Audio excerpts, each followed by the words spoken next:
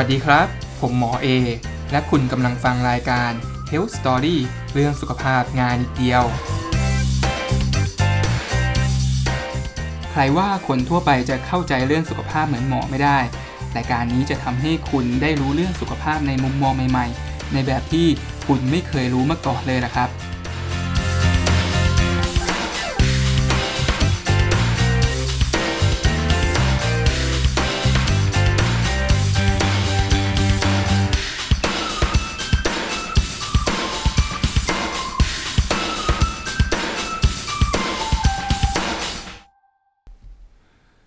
สวัสดีอีกครั้งนะครับกับรายการ Health Story เรื่องสุขภาพง่ายนิดเดียวเอาละครับวันนี้หมอจะมาด้วยเรื่องเล่าที่เป็นซีรีส์ยาวทั้งหมด10ตอนด้วยกันซึ่งก็จะกินช่วงเวลาทั้งหมด10สัปดาห์นะครับเป็นซีรีส์ของโรคหนึ่งครับที่คนส่วนใหญ่หรือเกือบทุกคนเนี่ยแหละกลัวกันมากที่สุดเลยซึ่งนั่นก็คือโรคมะเร็งนั่นเองหลายๆคนภาวนาขอให้ชีวิตนี้อย่าเป็นโรคมะเร็งนะครับก็ต้องบอกว่าบางคนก็สมหวังแต่บางคนก็ต้องผิดหวังหลายๆคนเนี่ยโอ้โห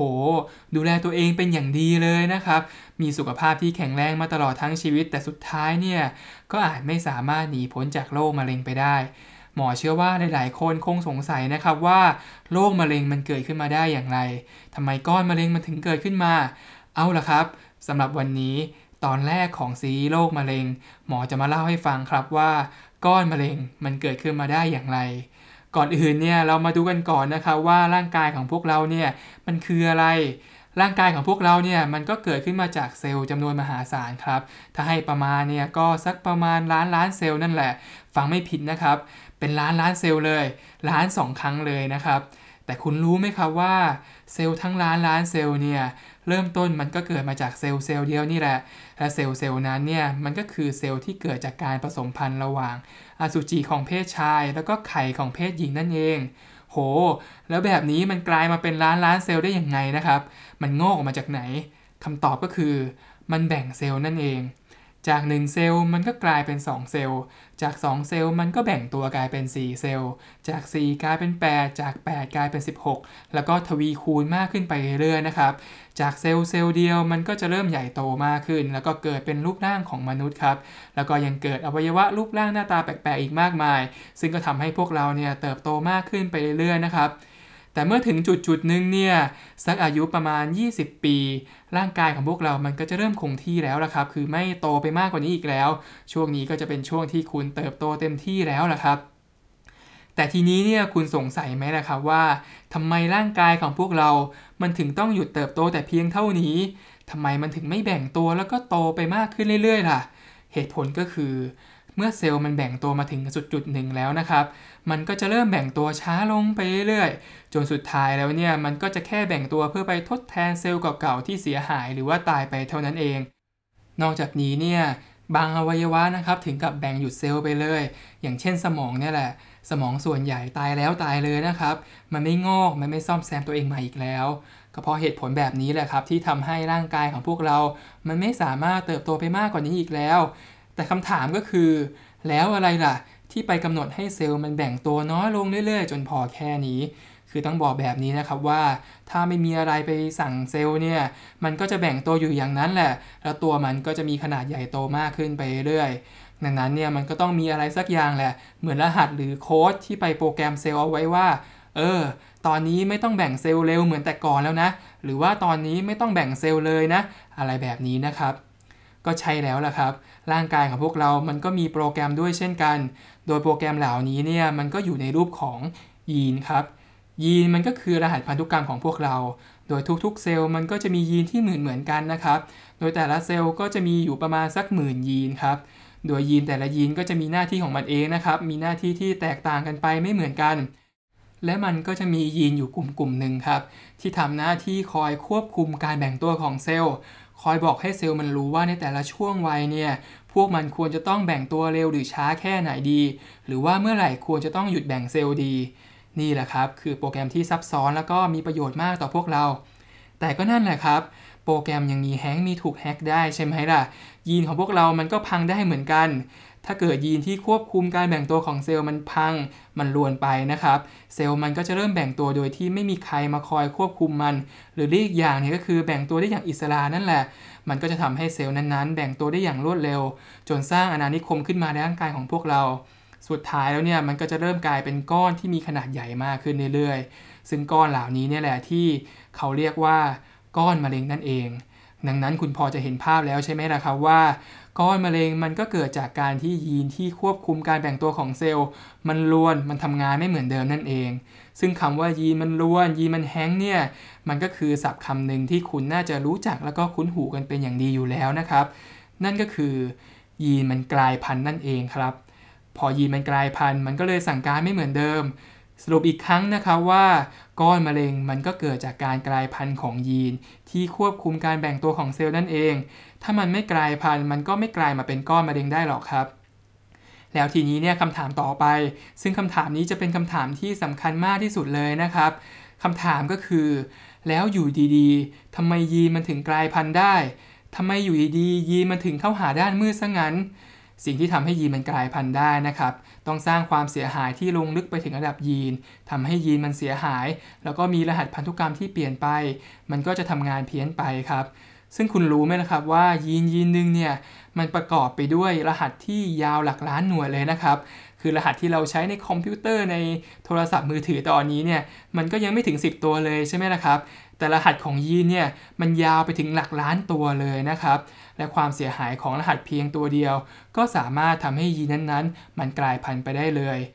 โหดร้ายไหมล่ะครับยีนมันก็ต้องมีความเป๊ะแบบนี้แหละรหัสหลักล้านหน่วยห้ามผิดเด็ดขาดเลย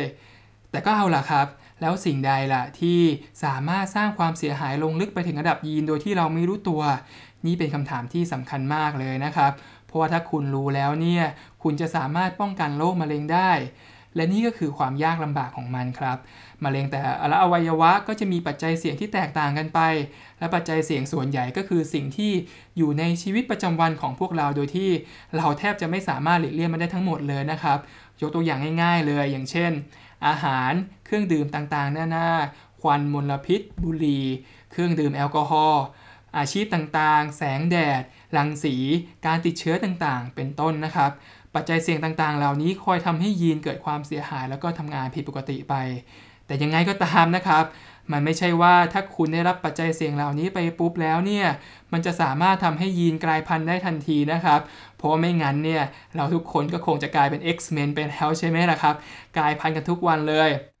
เพราะว่ายีนของสิ่งมีชีวิตชั้นสูงอย่างพวกเราเนี่ยมันมีความสามารถในการซ่อมแซมตัวเองได้ด้วยนะครับโดยถ้ามันตรวจสอบพบว่ามันมียีนตรงไหนที่มีรหัสพันธุกรรมที่เสียหายไปเนี่ยมันก็จะเริ่มซ่อมแซมทันทีครับถามว่าทำไมมันสามารถทำแบบนี้ได้ก็ต้องบอกว่าโดยธรรมชาติแล้วเนี่ยรหัสพันธุกรรมของพวกเรามันมีทั้งหมด2 copy ด้วยกันนะครับดังนั้นถ้ามีรหัสพันธุกรรมชุด1เสียไปมันก็จะอิงจากรหัสพันธุกรรมจากชุดที่2ดูว่ามันเพี้ยนไปตรงไหนแล้วก็จะซ่อมแซมให้เหมือนเดิมครับแต่อย่างไรก็ตามการซ่อมแซมต่อให้มันเก่งแค่ไหน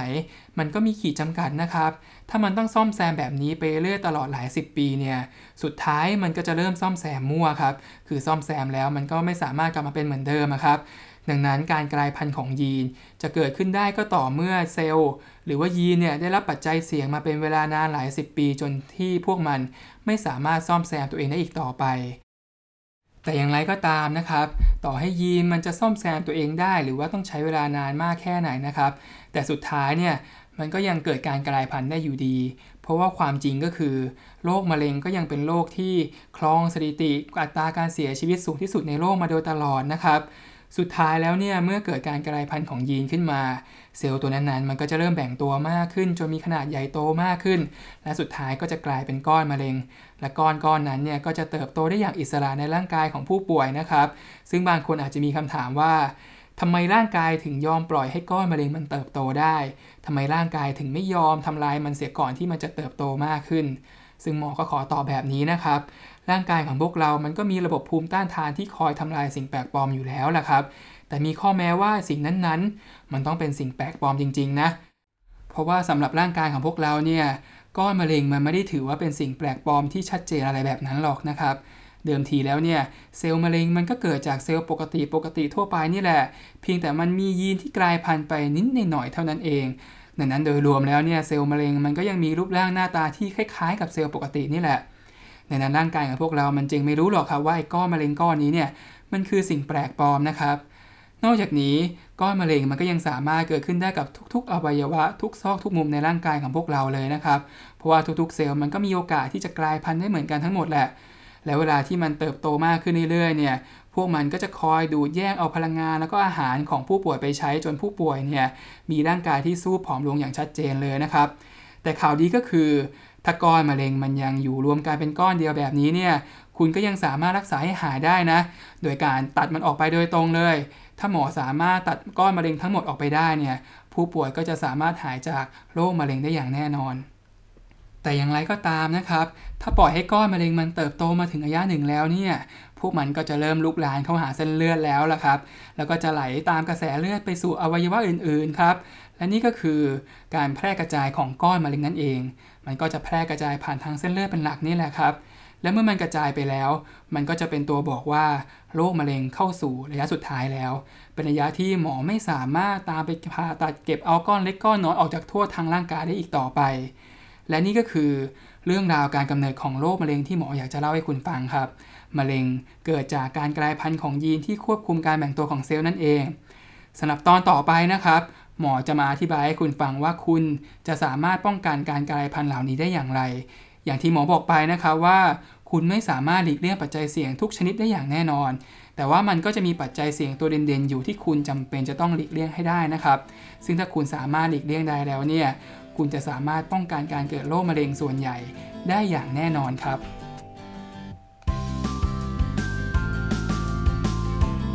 อย่าเพิ่งไปไหนกันนะครับมาสรุปเรื่องที่พูดกันไปวันนี้กันก่อนมีอยู่ทั้งหมด2ประเด็นด้วยกันครับประเด็นแรกเลย